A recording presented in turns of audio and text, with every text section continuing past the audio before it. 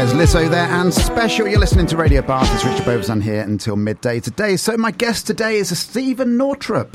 Good morning, Stephen. Good morning, Richard. How are you doing? I'm good, thank you. Come closer to the microphone for me. No there worries. We go. We can hear you then. Well, thank you for inviting me in today. That's okay. Not a problem at all. I'm just going to do the strange thing. I need to shut the window.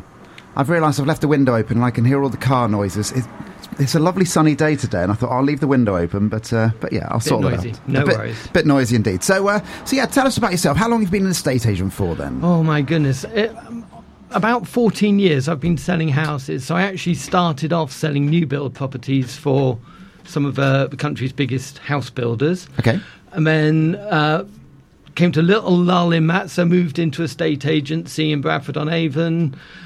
I've been back to new builds and now come back to estate agency again. So I've been sort of flipping and flopping between the two different forms of house selling. And how is it different being a normal estate agent to selling new houses then? Well, when you're an estate agent, you've got two sides to the coin.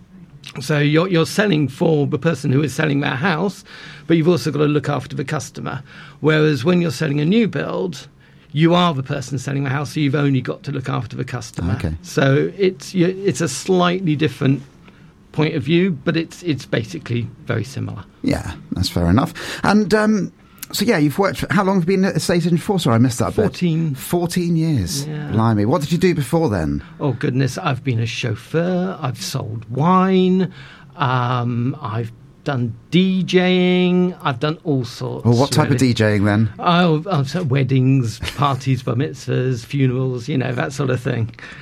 I always remember doing DJing in the sergeant's mess. I was in the RAF for a while, and the hardest thing for me was that the rule that we had is that as long as there was somebody dancing, I had to keep playing music, which meant that as the night went on, we'd have like 200 people at a big event, and I'd be DJing and it'd be rocking the place down, and it'd be a great night, and then eventually people started drifting off, and the dance floor would get quieter and quieter, and eventually there's like two people left, and you're there playing, going, please go home, just go home. They're there just smooching on the dance floor, and you think, right, what's the worst song I can play to make them go home? So there's definitely an art form to killing the disco when you want to go home. Yeah. Oh yeah, it's just, as you say, it's just choosing records which you just don't think anyone could dance to. I remember once putting on Pink Floyd Dark Side of the Moon from beginning to end, because that's a long song. People literally would not go home. And I thought, okay, I'll play something I enjoy. I do remember once doing a wedding disco, and the bride and groom had their list of songs that they wanted me to play. But one of them was talking about not being very nice to somebody's grandmother. It was quite a heavy type of song, and there was their grandmother sat in the front row of the kind of around the dance floor. I thought, I can't play that. And they're like, you are playing this song. So I had to play it, and the grandmother just sat there very strangely. I played a bit of Kylie Minogue afterwards, I think, just to kind of ease the mood a little bit. But yeah. So going on to estate agency then, we'll talk about your new company a bit later, which I know is why you're here today in the main. But I'm going to ask you a really difficult question to start with, actually. So how do you feel about the image of estate agents? So lots of people think of estate agents as being villains. So how do you feel about that? I mean, with some of the people I've worked for in the past, a long time ago, you can kind of understand where that comes from. I think it is changing. I think people do underestimate the work that the estate agent does. I think in their minds, it's putting a house on the market and then unlocking doors and letting people in, and then people will buy it. Yeah. And there's a lot more to it. You've got to present the house to its absolute best. You've got to try and turn a pig's ear into a silk purse sometimes. Yeah. You've got to persuade people to come and have a look. It's not every house is everybody's dream home. And then once they've had a look at it, you've then got to negotiate the price and keep everybody happy. And then once it's sold, you've got a whole string of legal hurdles to jump over to actually bring the sale to the point of completion. And you've got to remember, a majority of estate agents don't get paid anything until the property completes. Yeah. So if it falls down at any point, if anybody withdraws from the purchase or the sale, then the estate agent has spent a lot of time and money getting it to that point and doesn't get anything. solicitors, they get paid regardless, but estate agents don't. So, I mean, I'm not expecting violins to be playing at the moment, but it's not quite as easy as people think. No, I mean, a really good friend of mine's an estate agent, and I know she does an amazing job. And I know that she's helped a lot of people get the houses that they want. And I suppose it's kind of the role of the estate agent, really, isn't it? Yeah, it's helping people move on in their lives to the next stage, whatever that is. The vendor wants to buy something else and maybe needs something bigger.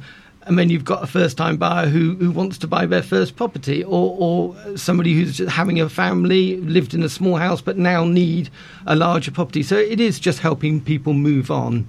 So I'm guessing the ideal solution or the ideal scenario is that somebody's got a house to sell and somebody's got all the money and they've sold their house and it's just a straightforward purchase. So that's beautiful when it happens, but that is quite rare. What is the worst scenario then? The worst scenario is somebody who desperately wants to buy your house, but they've got a house which needs to sell and their house seems to be fairly unsaleable. And what makes it unsaleable then? Oh, there's all sorts of factors. It could be built on a floodplain. It could be, they might have pets, and pets have kind of taken over the house. They might be hoarders. There's all sorts of factors. People, as I say, people outgrow their houses, and sometimes they keep on buying stuff, and that house gets fuller and fuller and less saleable. So there's all sorts of things which make some houses difficult to sell. Well, in the next link, what I'd love to talk about, actually, more than anything else, is tips on how to sell a house. Cool. And that would be a really interesting thing to do, because I know a good friend of mine is in the process of buying and selling a house as well. And I know their house sale has fallen through a number of times as well. So, maybe there's something they're doing that they could do slightly differently. Okay. So, I'll be happy to do that, Richard. We'll talk about that after this. Cool. I think it's time to let it die. Right, so we're back with Steve then. It's a story to tell. That's the segment of the show that we talk about. So we're going to talk now about how to buy a house and also how to sell a house and some of the best tips that you can have. So we're going to start off with trying to sell a house. So what would be your best tips on trying to sell a house? Yeah, I think the first thing to remember is that you're not really selling reality. People sort of go, "Oh, this is how I live. This is how my home is." But you are selling an exaggerated version of that. So you've got to make sure it's tidy. I think that's the first thing. If you do have cats or whatever, I think empty litter trays, because the worst thing is a litter tray. Well, I know the principle that the human body can't tell more than, or if it's less than 10% change, the human body can't tell about it. So that comes into temperature, that goes into smell. So if you're living with something, unless that changes by more than 10%, you can't tell. So lots of people that live in a house full of cats or dogs, they can't tell that it smells. You then walk in and go, oof. Yes.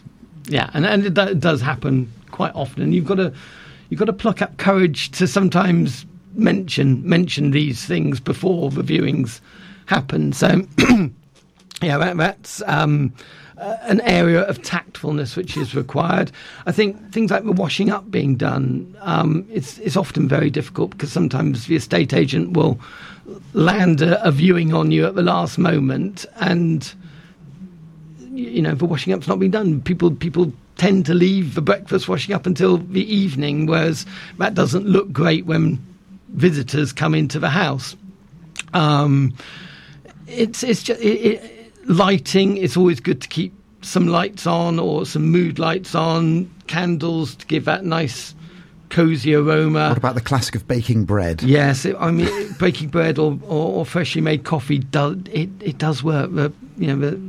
The nasal factor is quite a strong one when it comes to people first going into a house. So the supermarkets do it.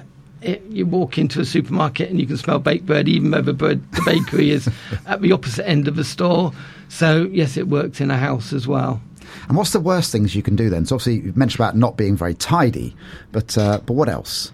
I think putting your property on for too much money is going to be the main factor. So that lends us then to, how do you value a property then? You're the estate agent, you go around how do you say this property is worth X amount? Yeah, it's a curious science. You do a lot of homework before you turn up. You get an idea of what the property might be worth. You look at what other houses in the area have sold for. There's various tools you can go onto online which will give you a rough idea of pricing. I mean, most people know about Zoopla. Zoopla tends to be wildly wrong, but it gives you an indication. So you put together a lot of stats as to what you believe the house will be worth, but until you actually walk inside the door, you don't know if those stats are going to hold up or be completely incorrect. So there's a gut feeling as well. You know, you go in, if you think, I go in, I think, what would I pay for it if I were looking to buy a home at the moment? What would I pay for it, and what do I think other people would pay for it? If it's absolutely fabulous, you might be your figures could be wrong. If it's going to be a slightly harder sale, then maybe you've got to draw it back a little bit, and then you've got to talk with the customer, and there's an element of negotiation with the vendors to what they're hoping to sell it for, what they need to sell it for to buy their next property. Yeah. It always becomes a factor, and there's a bit of give and take on that. If you go in for way too much money, then you're not going to get anyone through the door. If it's too low, then you're going to be inundated with offers, but that's not a bad thing either, because then you get to the dreaded best and final offer, which I think is what gives estate agents so bad name. Tell me about best and final offer. I'll be honest, it's not a phrase I've heard particularly. Okay, so you've got several people who have come in, liked a property, want to buy it. They've all made an offer of some sort. The vendor then has to decide which of those people they're going to accept the offer of. Now, sometimes vendors will look beyond the money. They'll look at the buying position of each customer, but it still tends to come down to the money and how much they are going to pay. So you go back to each person who's offered, and rather than getting into a bidding war, which is really uncomfortable. Is that and like horrible, a zumping, is it? Yeah. We don't like doing that anymore. So what we do is we give every person who's made the offer a chance to make a best and final offer. Okay. And it's a one-off. So they can't, if somebody else then goes higher than them, they can't come back and say, oh, well, I'll go an extra 1,000 or whatever. So they make their best and final offer. It's like a sealed bid. Yeah. And then we present those best and final offers to the vendor, and the vendor makes the decision as to which of those they would prefer to accept. And obviously we advise based on the buying positions. If there's a short chain, if someone's a cash buyer, these things are important because chains can collapse. Yep. So yeah, that's how it works. Okay, so let's go for the scenario that I'm thinking about selling my house. Yep. What things are going to make my house more valuable? So is changing a bathroom to a modern type of bathroom going to make it more valuable? Is adding a conservatory going to get the money back? Kitchens, for instance, dining rooms, that type of thing. I think all of those things help to sell it. I think a conservatory, anything major outlay, I think you've got to be doing it for yourself. Okay. If you put a conservatory on, it might cost you 12,000, 15,000. I think the value back once you sell the property is less than that. So it's probably going to add 8,000, 10,000 onto the property rather than the full amount you've paid for it. So on that level, it's not a wise investment. If it's for yourself, then it's brilliant, and it will make that property much more saleable. People will remember the house with a lovely conservatory. Kitchens, if you've got a rundown kitchen and you're planning on selling, I would probably advise you not to completely change your kitchen just to sell it, because you put in a lovely new kitchen, you're probably going to put in a slightly cheaper kitchen because you're just doing it to sell. And then people come around and say, well, it's a lovely new kitchen, but we don't actually like it. But they feel guilty about tearing out a brand new kitchen. So sometimes that can mean they actually don't end up buying a property because they don't like the kitchen, but they don't feel that they could tear it out. And I suppose they're then going to have to spend £3,000 to £10,000 putting a new kitchen in as well, so yes, they add that onto the price. So you spent £3,000 to £5,000 putting in a kitchen, which is then not actually going to sell your house. Yeah, possibly. Yeah, I mean, if you're going to change your kitchen and the bathroom, I would say do up the whole house. If you're going to do up the whole house, make the whole house upgraded to sell, then you're selling it almost like a new build, and then it will work.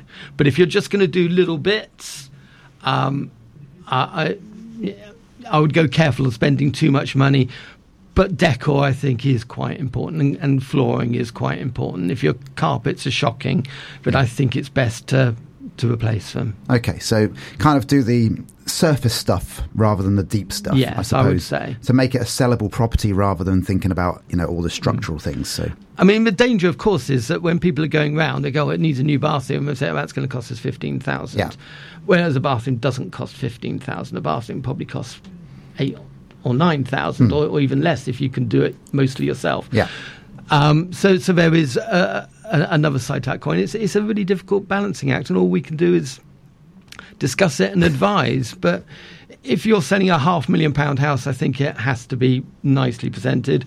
If you're selling a £250,000 house, people expect to go in and have to do a little bit of work. Okay, so that's on the selling side of it. What about the buying side? What tips have you got for buyers out there? I would look at the street that you're buying on. Perhaps even go there of an evening, have a look, see what the atmosphere is like in the street, whether you're going to be happy there. It's always very difficult to work out until you actually move into a place. But just get a feel for the area, what facilities, what amenities there are in the area, whether your family's going to be happy there. Look at the sort of the trajectory of property prices as well, how they're doing. Although more important than price is definitely your happiness once you move in. Whether when you do move in, whether you want to do work or whether you think you're going to do work, but actually you genuinely want to just live in the house and do the work in your own time. There's all sorts of factors to take into consideration, and that depends on the individual. Some individuals absolutely live and die to do DIY, and some of them it is an absolute chore.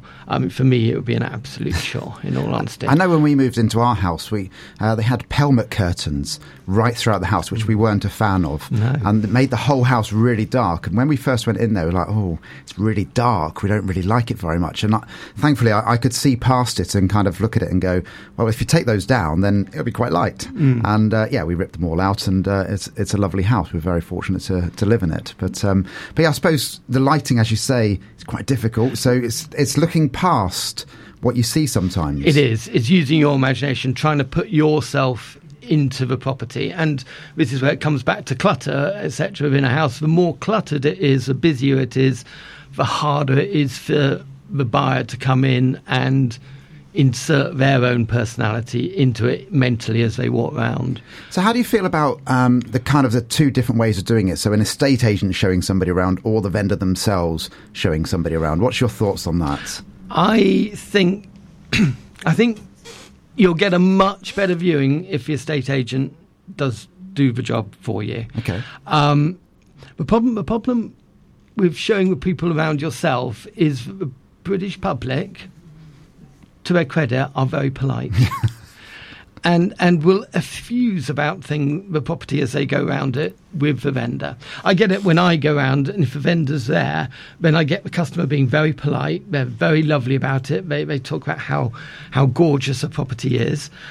And the vendors stood there thinking, my goodness, these people love the house. They're going to buy it. I know they're going to buy it. Yeah. And then we get outside the house and they slate it. And they tell me exactly what they thought of it. I've then got to go back to the vendor and say, it wasn't for them. They didn't like it. Yeah. But they loved it. They didn't love it. No. It's always and obviously you have to be diplomatic on these occasions. But, it is best for the agent to do the viewing and a vendor not to be there if at all possible. Okay. I mean, I suppose the advantage of the vendor being there is that they can tell you about the local area and about what the neighbours are like, which the estate agent can't. I love a vendor being there for a second viewing. Okay. When the first viewing, you sift out the people who really don't like it, don't want it, it's not for them. A second viewing is somebody who is seriously now thinking about buying that house. Yeah. Maybe they looked at it and their partner didn't, and now they're bringing their partner back to see it.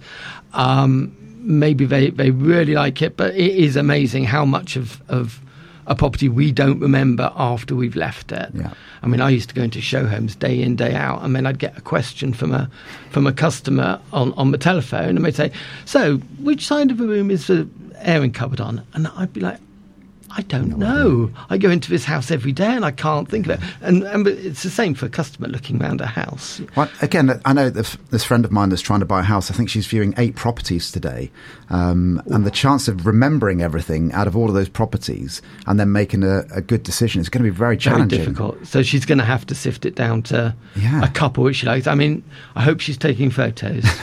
I'm sure she will be taking photos. Yeah, I think that's the only way, is take photos on your phone.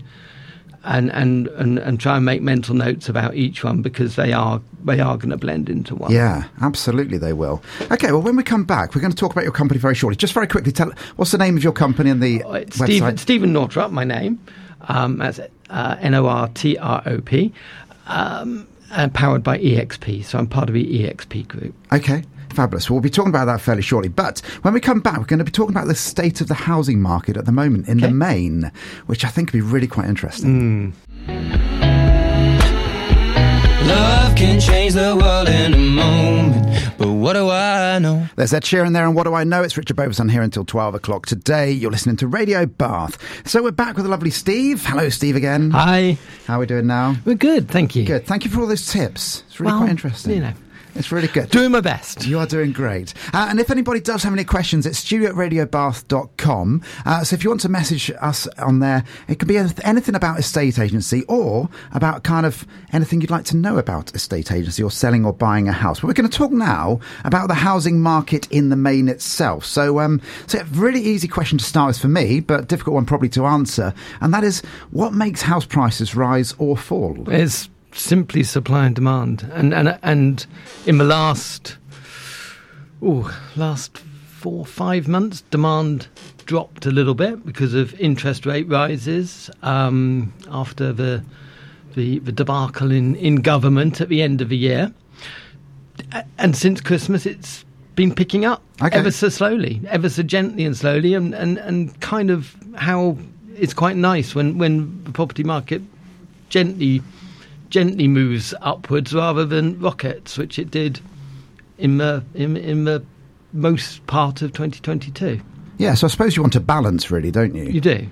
The ideal situation, which never happens, is that prices steadily rise and people's earnings steadily rise with them, and their ability to get mortgages stays fairly constant. That would be the ideal scenario, but that simply doesn't happen. So the market tends to go in a cycle. One moment it's absolutely flying, and then it goes down, and then it starts to pick up again. And so I think it ever will be. And I suppose the change in mortgage rates has had a major impact on it. Yeah. So, I mean, I'm guessing somebody trying to get a mortgage right now would be not a great time to get a new mortgage.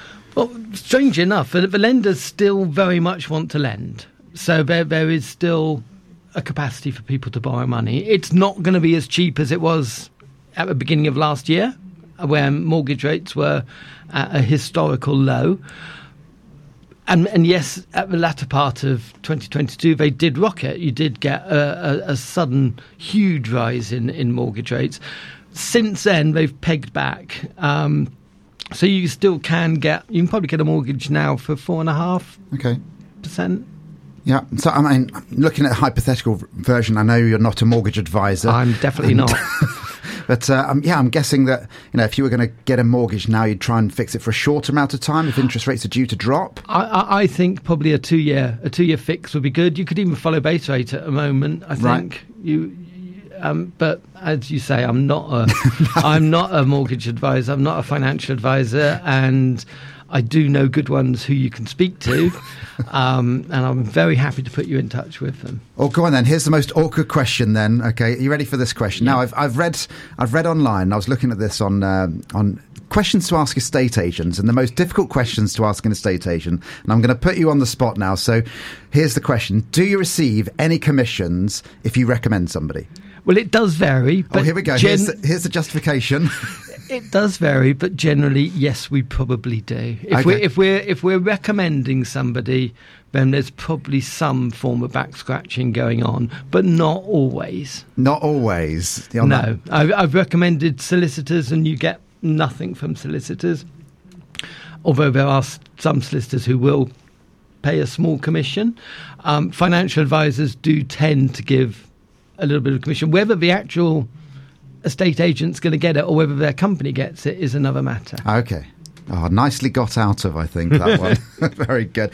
So regarding buying and selling a house, is now a good time to buy? I would say yes, now is a good time to buy. It is still a buyer's market at the moment. The people who are needing to sell, who are on the market, are probably not getting as many people through their door as they would have done this time last year. So if they really need to sell, then they are more likely to listen to an offer at the moment. Okay, so, and obviously not doing stupid offers, but you can do offers. Yeah, stupid offers just makes people dig their heels in. Yeah, absolutely. A sensible offer, a point of negotiation, and hopefully both parties end up being happy with the position we get them to. Yeah, I mean, I remember when we bought our house, which is 10 years ago now, and we put an offer in, we felt like it was a fair offer, and they felt like it was a fair offer, and then when we went back and did multiple viewings afterwards to check on things, it was a really lovely relationship. And I suppose if you do a really stupid offer, then each time you go back, it's almost a bit awkward for people. Absolutely. And the other one which I think vendors dislike the most is the renegotiation. So offer made and accepted, and then the person comes back later and reduces the amount they wish to pay for the house. I think that tends to go down very badly. Okay. Well, we're going to have a little break for the news. When we come back, we're going to actually talk about your new business and kind of how traditional estate agents go versus kind of online estate agents as well. So back after this.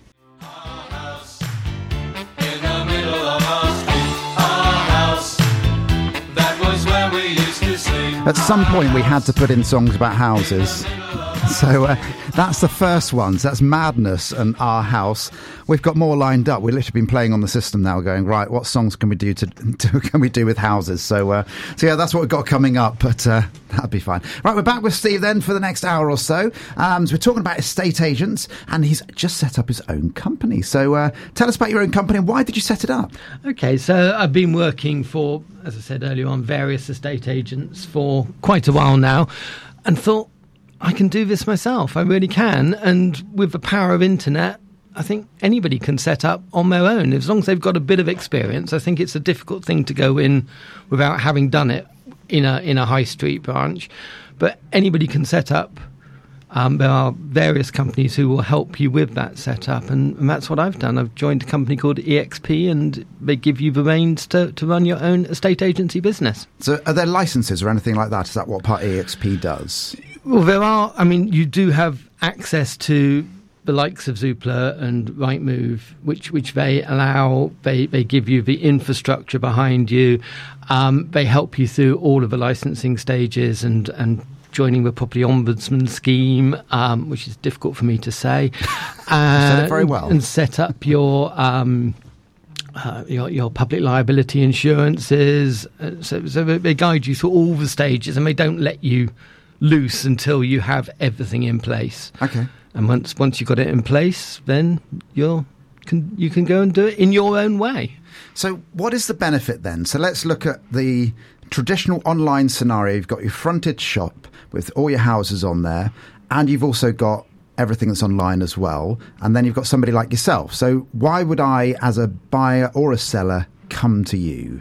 Well, I think 90% of people now do their house hunting online. They will log into Rightmove, they'll log into Zoopla on the market, they'll log into each of those, and they'll look for their property online. The days of going down to the estate agents on the high street are very limited. I think the only time I really look in estate agency windows is when I'm on holiday. Okay. And when you're on holiday, you have a look and see how much it would cost to live here. Yeah. And I think a vast majority of people are the same. So you don't need that shop front anymore. The customer is looking online.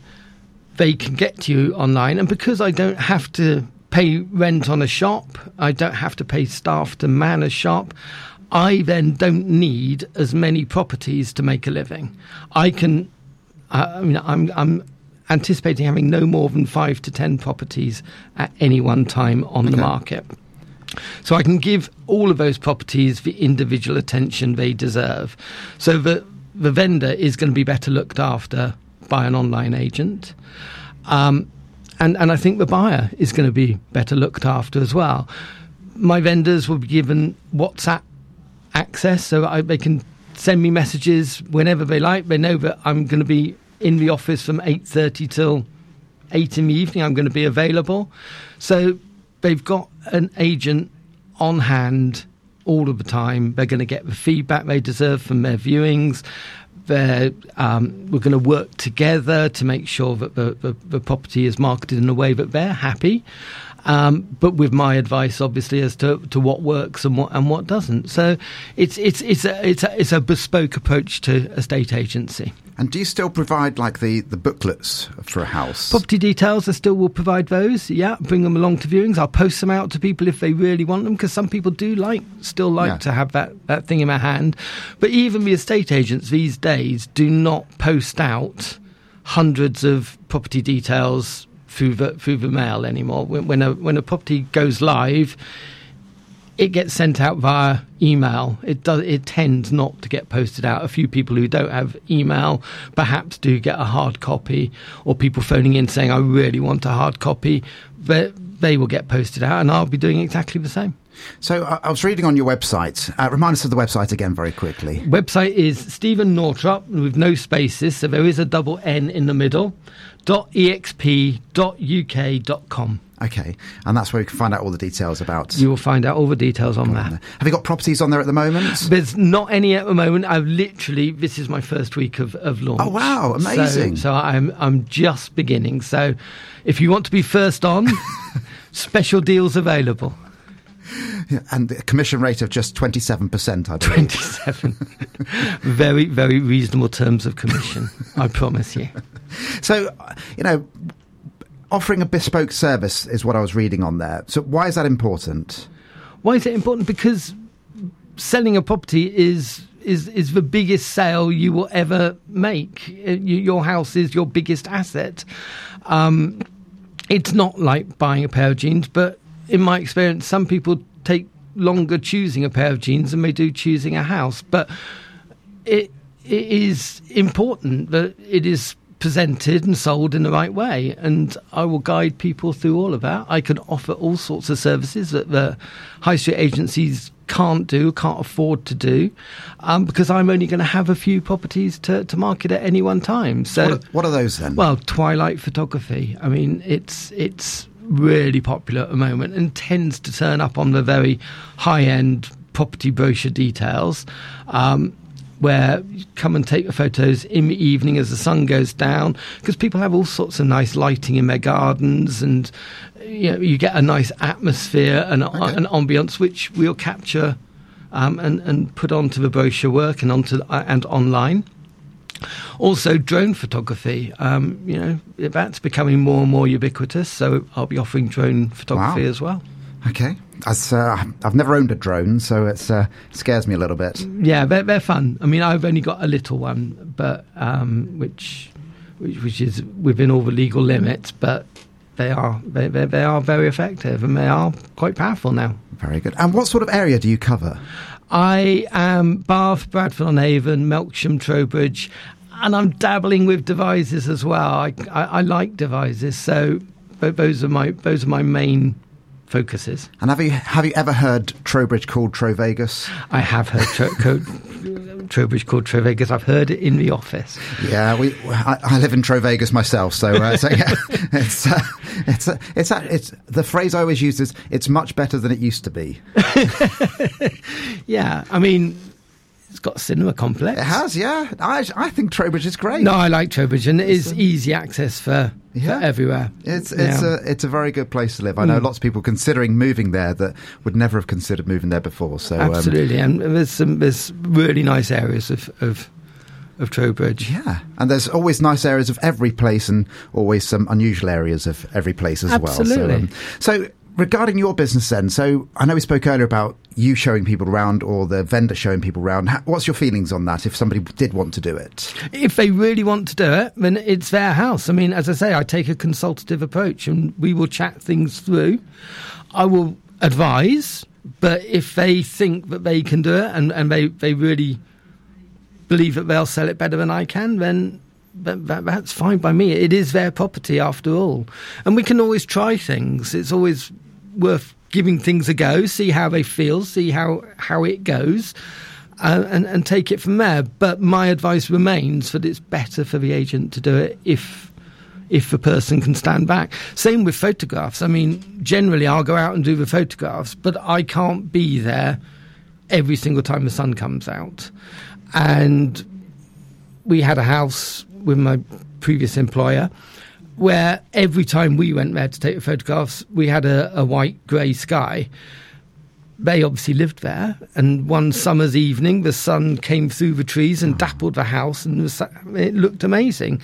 And we used their photograph, and I'm not precious about things. No. I do the write-ups as well in the brochures, and I think I write good copy. But if the customer thinks I've missed something out or would prefer things phrased differently, then I'm more than happy to go with their write-ups as long as they're not doing property misdescription. Well, I had the pleasure yesterday in a marketing meeting I was taking part in of observing OpenAI, which I don't know if you've come across that yet or not. I've heard of it. It was frightening. Frighteningly good in regards that we just typed in Ciroc Bath press release and it wrote a press release that was immaculate. It was brilliant, and it did it in about 12 seconds. And it was about a page worth of press release. It was like, I'm out of a job really in marketing in lots of ways. Yeah, my colleague Jane, who introduced me to EXP, and she's running very successfully in the Corsham area, she had a go with it as well, and said it was scary what was produced, and it wrote a poem and everything, and it was like, that poem's really good. Yeah. So it was really quite weird. Yeah. So social media then, how much does social media get a play in the estate agency these days? It is becoming increasingly important. More and more people, house buyers are on Facebook, they're on Instagram, LinkedIn, they're all very popular platforms and becoming increasingly popular in the sale of properties, and I think a majority of buyers are on Facebook and do purchase via Facebook, and TikTok is coming as well. But the TikTok generation are just starting to buy houses. I suppose so, yeah. So I've got to learn TikTok because I don't have a clue at the moment. You and me both. We both know it's called TikTok. Yes. And that's about where it ends. Yes, so, I've heard of it on the news. No more than that. Something to do with the Chinese. I don't know. I've no idea. It's my children all know about TikTok, but yeah, not me personally. But there we go. Well, we'll come back. We're going to listen to some funny stories about estate agency, okay. So which I know you have plenty of. So here's a bit of Prince and When Doves Cry. It's Richard Beauvoisin here until midday today.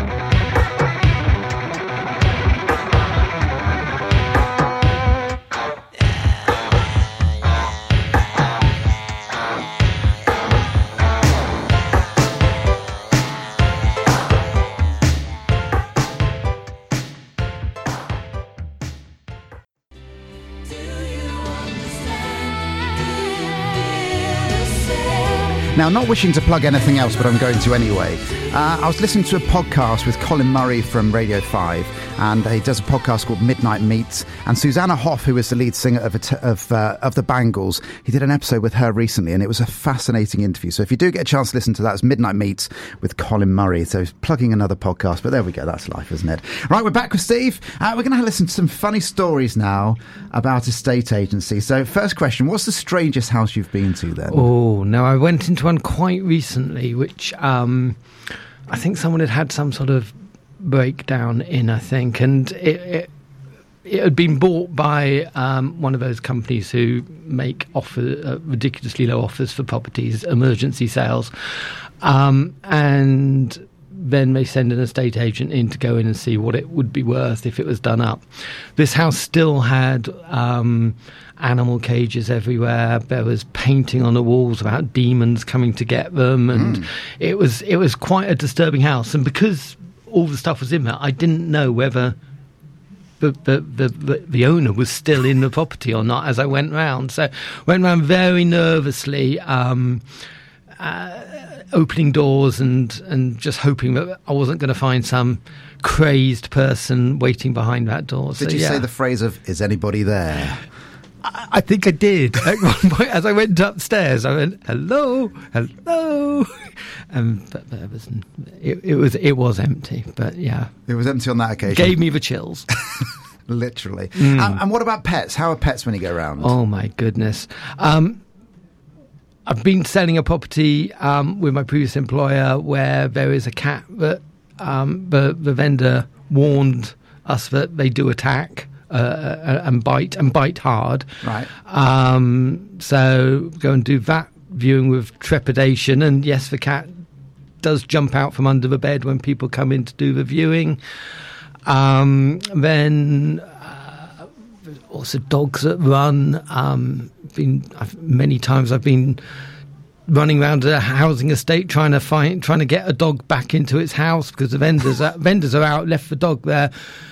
I open the front door or let the customer in, and the dog just sees its opportunity and bolts. That's happened a couple of times, once in Bradford-on-Avon, once in Warminster. I've been working in Warminster up until now, and Warminster is very close to Longleat. It is, yeah.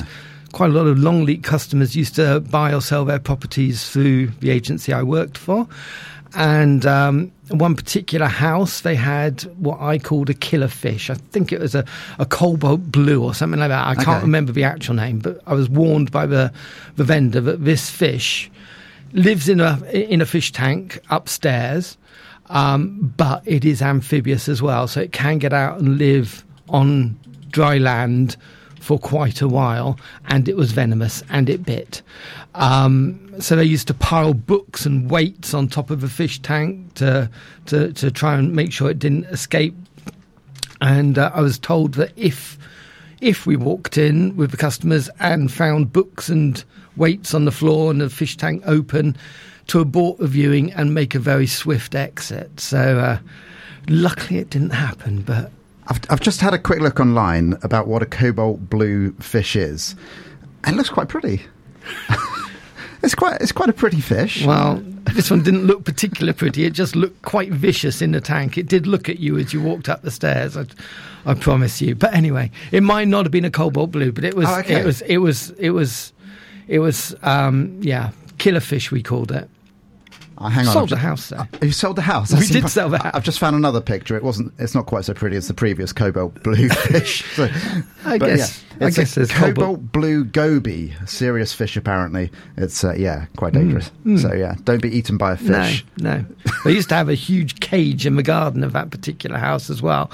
They said it was for their dog, but when I went round inside the cage, this massive cage with like industrial sized bars, there was a Jack Russell. Oh, nice. Was it doing the jumping up thing? Yes. It's amazing how high they can jump. They're brilliant at it, bouncing dogs. Yeah, they're fabulous. Talking about dogs and cats and everything, gardens. We haven't spoken about gardens at all. So how important is a garden? I think a garden, after the pandemic or during the pandemic, outside space became paramount, I would say. And it's still there. People now do want that outside space.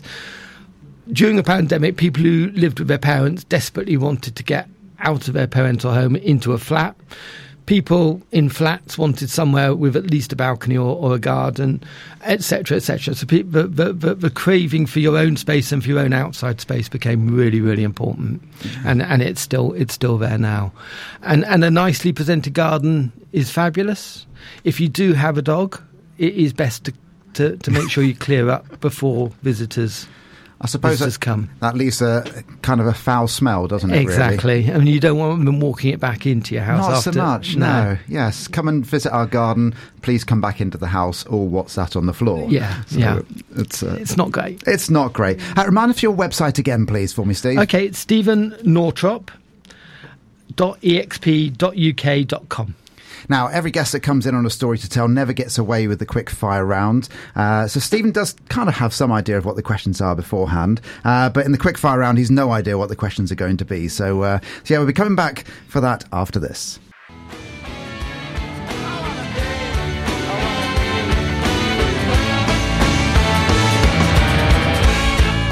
There's Country House and Blair. It's Richard Beauvoisin here until 12 o'clock today. Just 20 minutes to go. Time flies by ever so quickly all of the time. So we're with Steve now for the final message, or the final link, I should say. And it's our quick fire round that we do every time. The questions haven't changed. If you've listened to any of these before, you might know some of them, but we'll find out what it is. The first one is always my favourite question, always. And that is, what is your favourite ice cream? Really good quality vanilla.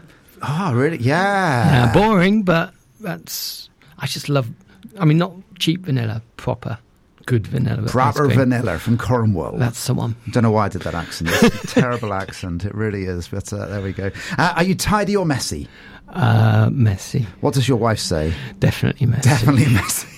Why are you messy? I try not to. I really do try not to be. And, ex-colleagues at Northwood, etc. will tell you, but I spread. My desk spread. What is it? A clean desk, clean mind. Yeah. But other people say a messy desk, a clean mind, because you've put all your mess on the desk and therefore your mind is clear. I think I've got a messy desk and a filthy mind. So. Well, let's move on from that moment. Do you love or hate roller coasters? I like them. I don't love them, but I like them. Okay. Yeah. When was the last time you went to a fairground like Alton Towers or something like that? It had been Euro Disney, and it was quite a while ago. Okay. Yeah. Yeah. And I really like the the roller coasters at Disney were really good. Do you know, I have a memory of Euro Disney. So I've only been there once. It was a long time ago. And my wife at the time, she was very scared of roller coasters. And we were in the queue. And as always in these types of places, you're queuing for quite some time. And they had a bit where you were walking along and then you saw the roller coaster doing a loop-the-loop moment at the end of this kind of queue part. And I'd managed to somehow avoid her seeing it because she was petrified of it. And we'd been queuing for about an hour or so, and then at the worst moment she turned around and just saw the loop-the-loop moment, and we immediately left. I never got to go on that ride. Great queue though. It was a great I enjoyed queuing, I really did, but it's an hour of my life literally I'm never getting back. So right, excluding social media and messaging, is there a game on your phone that you play? And what's your favourite well, I do one? Wordle every day. Okay. Wordle every morning. It's quite a common one. That is my starter for the day. Okay. And I play golf on my... Okay, which golf game? Phone. Oh, gosh. Golf King, I think it's called. Oh, yeah, I've played that. And then sort of Candy Crush type things as well. Anything to wind away the time. Yeah. My wife will tell you I'm addicted. Are you? I know, it's awful. I think I know the answer to this one, but not in a weird way. Do you make your bed in the morning? No, because I'm out of it first. Oh, okay, good answer. I like that answer. Therefore, your wife's still in bed. Yes. Okay. She gets breakfast in bed. Oh, okay. And then I go to work. Ah, that's very nice. That's the nicest answer I've had so far. I like that one. What's your favourite breakfast then, talking about breakfasts? Scrambled egg. Scrambled eggs? Any particular and flavourings? bacon. But I am on a diet at the moment, so breakfast is a bit of a... a lot of things which I really like have gone by the wayside for a while. Well, scrambled eggs is a good breakfast to have. Although I did hear a phrase once that fried egg was more healthy than a scrambled egg. And people go, why is that? And the reason being, is my understanding of this, is that a scrambled egg, because you've mixed it all up, can actually soak in all of the milk and the butter and everything that you put in there. Whereas a fried egg, because it's still a solid surface, actually the butter and everything and the oil falls off. So therefore, a fried egg is actually healthier than a scrambled egg. There you go. Top tip. So you can have fried eggs for breakfast. Perfect. What is your go-to karaoke song? I am going to say Oliver's Army by Elvis Costello. Okay. Or I really like doing Jailhouse Rock, Elvis Presley. Wow. They are challenging songs. You can obviously sing then. I used to be in bands many years ago. Okay. And what did you do in the band? I was the singer. You were the singer. So this might be the first one. Are you going to give us a... No. No. Okay. It was worth a try.